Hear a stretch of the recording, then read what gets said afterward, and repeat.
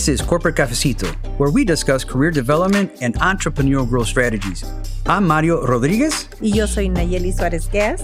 Go get your cafecito and let's talk about professional growth.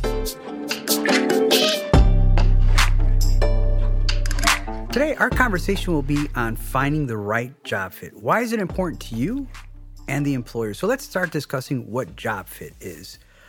Simply put, it's just your unique set of skills that match up to a job requirement. Nayeli, how do you see a job fit?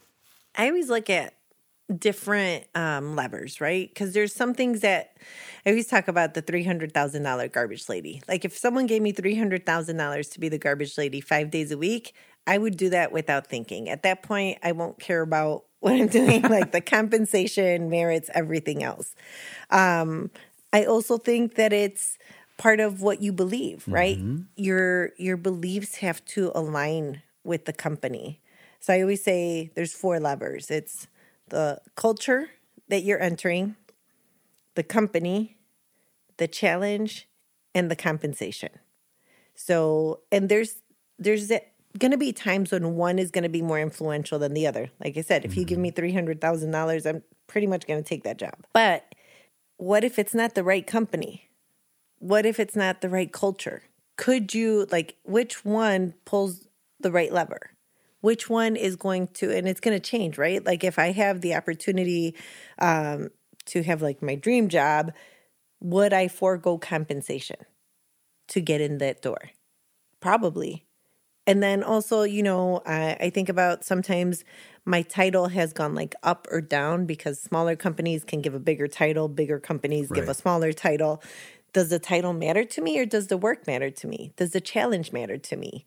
And if the compensation and the challenge are aligned, do I care that the company's calling me a director instead of a VP? No. I'm going there for different reasons. So when you look at a job fit, you have to say, one, is the culture one I want to work in? And do your research for that. Because a lot of times you're going to walk into a very toxic environment. And also be mindful that if you go on a Glassdoor or if you go read reviews, a lot of the reviews you're going to be reading are from people who have left.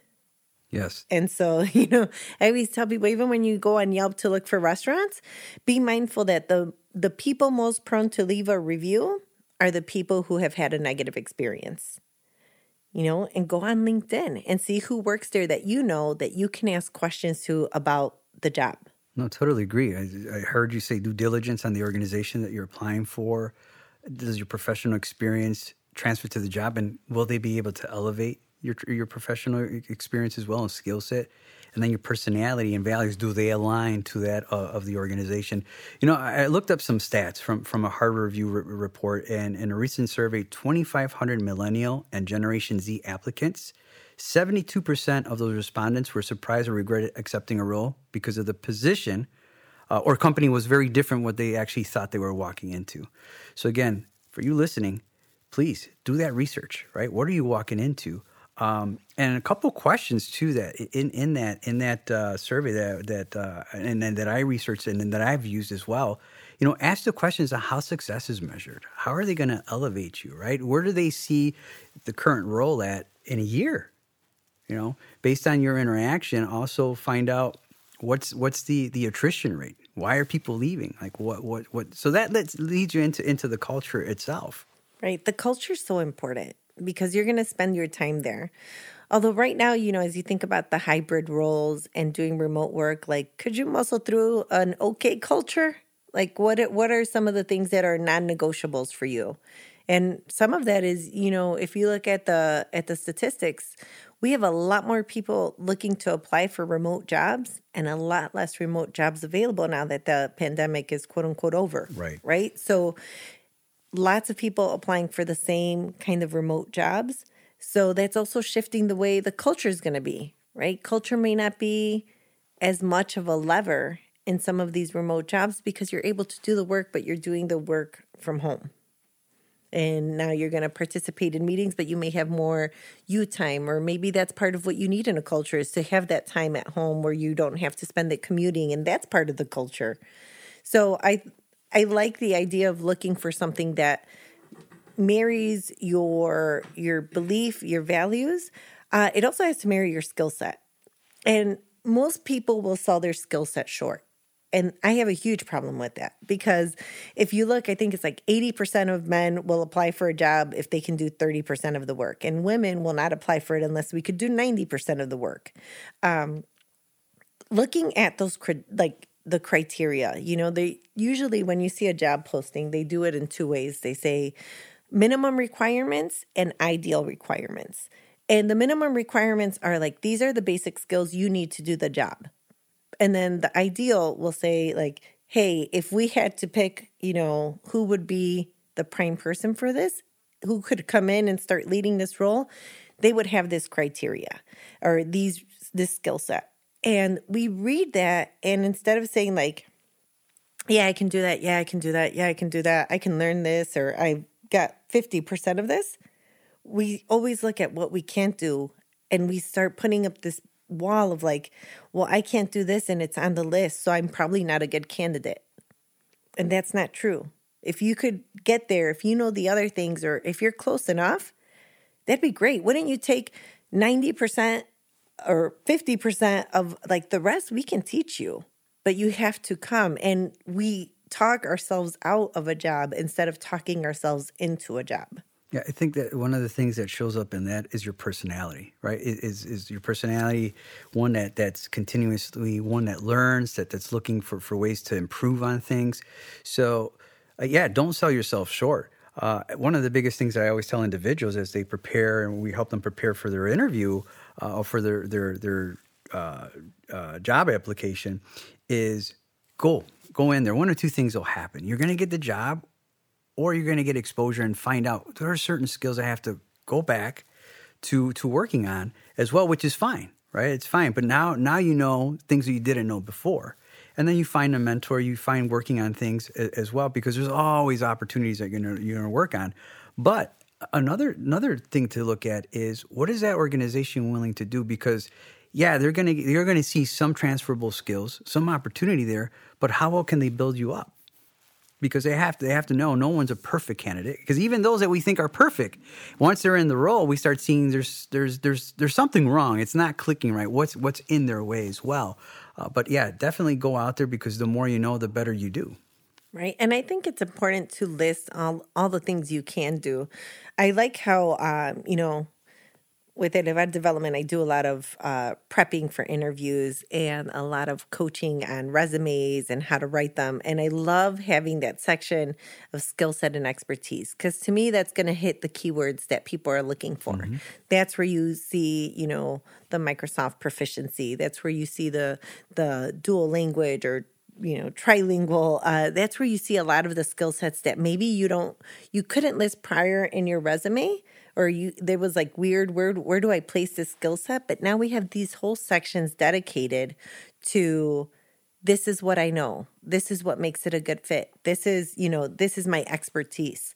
And when you marry that to the job description, that's how you get callbacks. That's how you get brought in for an interview, is by making sure that your resume reflects that job.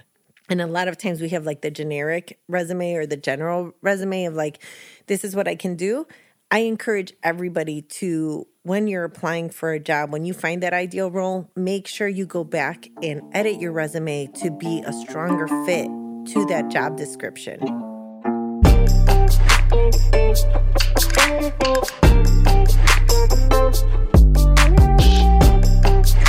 Gracias por tomarte tu cafecito con nosotros.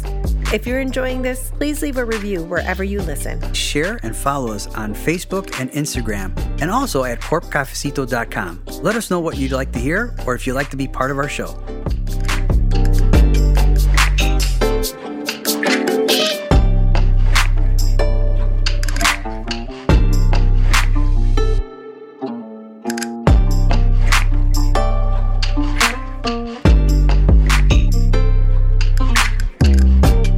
I think 75%, if I read this correctly, of recruiters go to LinkedIn. So LinkedIn, you want to leverage that technology on there, because you want to update. I would say every year update your bio there or your resume out there, and have those words of what you're looking for, because that's where they're going to find it. They do a buzzword search, keyword search, and that's how they reach out to you. You may get this opportunity as well. But just so you know, that's where a majority of the opportunities come from, is from that source of LinkedIn. So it is important to make sure that you're assessing your skills and you're staying relevant, because in my experience, I've searched or researched individuals that I've interviewed, and it's like, wow, this is pretty outdated, or no posts, or not that we're saying that you have to post every day, but just make sure that it's fresh and it's relevant to what you're trying to cause of that new opportunity. And LinkedIn also provides referrals and recommendations. So if you work with someone, or you've worked alongside, do a recommendation for them, or ask them to do a recommendation for you, so that when it comes back, or if a recruiter is looking through your profile, they can see, these people have vouched for the performance of this person. And LinkedIn is like the Facebook of professional, corporate Facebook. And, it's really cool to see all the skill sets. Have people endorse you for different skill sets, so that it could start saying, this person has, Excel, this one has leadership, this has time management, or the, SHRM, or, PMP, all of the things. List all of those and start sharing that on LinkedIn, especially if you're looking for a job, because that way when they're looking at your profile, they can see all the skill set. And it'll tell you, which I think is a beautiful feature of LinkedIn, it'll say you would be in the top 25% of applicants based on what they're looking for and the skill set you have. But if your LinkedIn profile isn't up to date, or it doesn't have all these things, it's not going to recommend it. And if a recruiter, if 75% of recruiters are looking on LinkedIn, and your LinkedIn doesn't have all of your skill set, then they might miss out on you, and you might miss out on them. And that might have been a good fit or your dream job, but because you didn't have this up to date, and by the way, please put a picture on there. A current picture. Yes. It's really important, so that you can marry the skill set to the person, and list all your skill sets, and don't be humble. If you're 50% qualified, put it on there. Yeah. And think outside just the professional experience. What are you doing externally, right? What seminars are you attending on your own? Where do you volunteer? Volunteer, yep. Exactly. That tells a whole different side of the individual as well. Of, it could tell a story of dedicated, right? Of what you're passionate about. And that ties back to the personality of, hey, this is a person that we could integrate in a group, because 9 times out of 10, you're going to be working with a group of individuals. So one thing that you're going to be judged on or interviewed on is, how well will this person integrate to the current team, right? What are they going to bring? What dynamic are they going to bring? And at face value, because, a resume only tells you half the story. That's when you present yourself is the other full half of the opportunity right. that's the resume before. Gets you in the door. In the door, right. Now you present. Right. Your presentation is key there.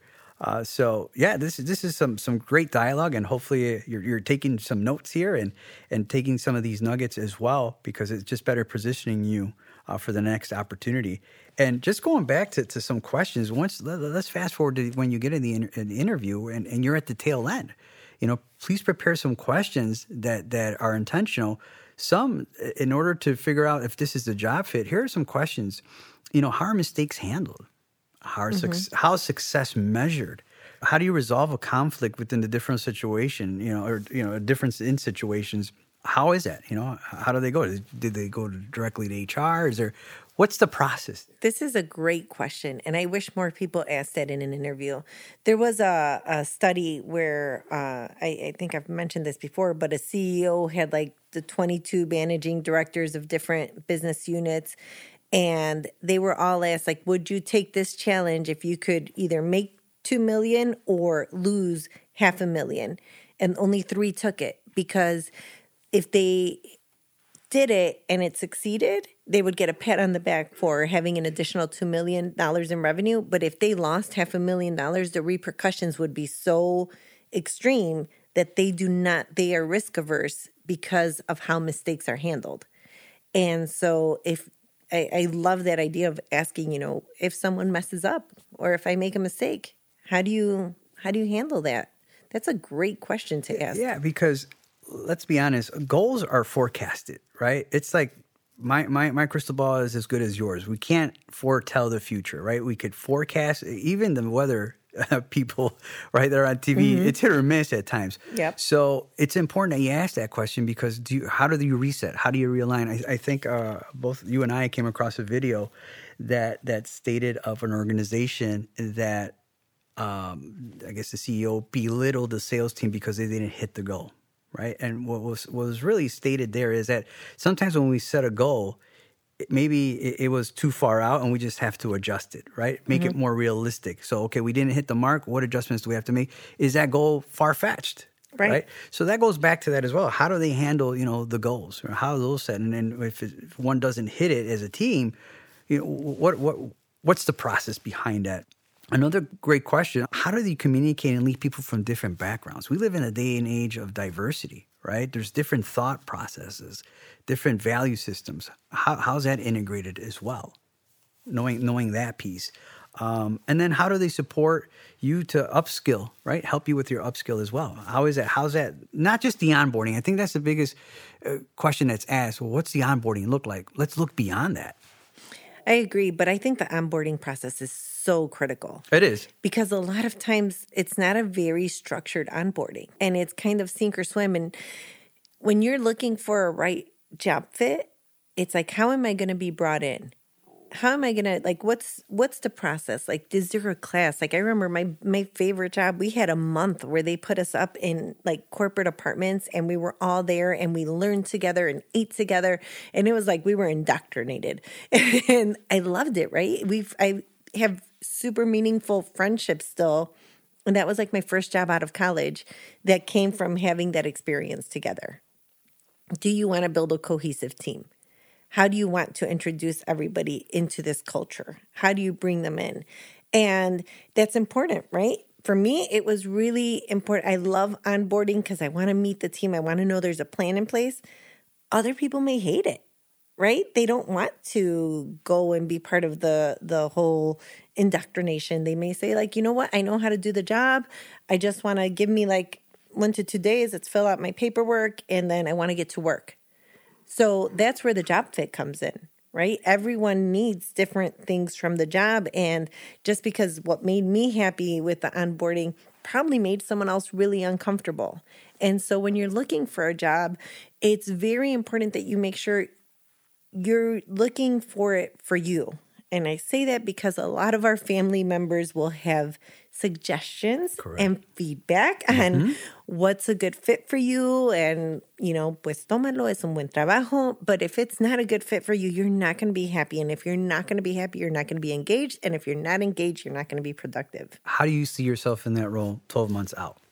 That's a question you should be looking at. All right, do I see myself? And I don't mean that you have to be there the next 30 years, but do you see yourself? Because to your point, the honeymoon does wear off. Okay, you've been introduced to everyone. Now what, right? Yeah. And I'll relate to that when I opened up my insurance agency. It's like, all right, everyone's, rah, the grand opening, that died out. Now what, right? Mm-hmm. So do you see yourself in that opportunity moving forward? And if not, then that's something that you should consider, right? You should consider it. Maybe it is not the job fit, or at least maybe not now. Right. And also, there was that TV show from Mexico, Se Vale Soñar. And when you're looking for a job and you want to make sure it's the right job fit, dream. A lot of times we say like, oh, I can't do this, or I don't know how to do this, or this is a change of industry. I don't think they'd hire me. I have worked with a lot of professionals, through Elevar, where we have transitioned them from one industry to another. And it's easier to say, I can't do it, but I work with people to find their transferable skill sets, right? If you've done this, you can do this. And just because you did it in a classroom setting or in a hospital or at this corporation doesn't mean that you can't take that same skill set and reposition it and realign it to do something different or in a different industry. Because the skill sets that you learn, like leadership, time management, like analytics, all of that is needed everywhere. So don't limit yourself to be like, well, I've been a healthcare professional for 25 years. That's great. That's amazing. Your service to others, your ability to provide empathy, your ability to maintain confidentiality and patient information, and understanding the importance of, giving the right medicine or providing the right mental health support. All of that is transferable. All of that can go into another field. Don't limit your scope to what you've always done, because there's a whole world that could benefit from the skill sets that you bring. Absolutely. I think we pigeonhole ourselves to only what we know. So that's where we're reaching out to one of us, right? Mm-hmm. Or even in your sphere of influence hey, I'm thinking of a career change. Find out somebody that's in that role, right? That's the other thing too that I've also encouraged everyone. Find a team member that's in that role right now. What does that mean to them, and does it speak to you? Right? Does it speak to you? Because just because that individual, it's working for them, would it work for you? And there's so many variables you got to look at too as well on that. How it's going to impact your family, for those that have a family. How's it going to impact if you're single, your trajectory as well? Is this going to help you elevate you? All right, so just recapping, we definitely talked about some areas that you want to look at in making sure this is the right job fit. Is do your due diligence, right, Nayeli? I think you talked about that, making sure you understand who you're applying for, the organization, and what's the job entail. Your professional experience, does it transfer, or are there some soft skills there that will transfer to the role as well? And then personality and values, does it align with the culture there? Did I miss anything there? Yeah, I think. No, that was a good recap. But also, do the work, customize your resume. Don't be scared to apply for positions that may feel like a stretch or that may be in a different industry. And if recruiters are looking on LinkedIn, make sure your LinkedIn is buttoned up and that you have all your information up to date, that you list all your skill sets, so that when people come looking for someone like you, that they are able to find you in the LinkedIn world. And, LinkedIn now has that, we sound like a LinkedIn commercial. LinkedIn now has that like open to work, where it actually will tell recruiters that you're available. So make sure to highlight your skill set, promote yourself, do it in a way that is authentic, and, dream and apply for jobs, even if you think they might be a little bit of a stretch, because you may be exactly the type of person they would welcome into the organization and develop you once you're there. So thank you for participating in this. Like, this is part of why we started Corporate Cafecito, was to be able to provide feedback and ideas and growth opportunities. So we hope that you take this and benefit from it, because we're really enjoying being able to provide some of our insights from our corporate experience. So thanks for joining us today at Corporate Cafecito. I am Nayeli Suarez-Guiaz. And I'm Mario Rodriguez. Hasta la próxima.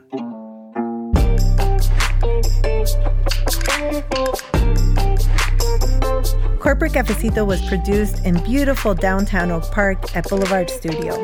Audio engineer and editor is Mike Mitchell.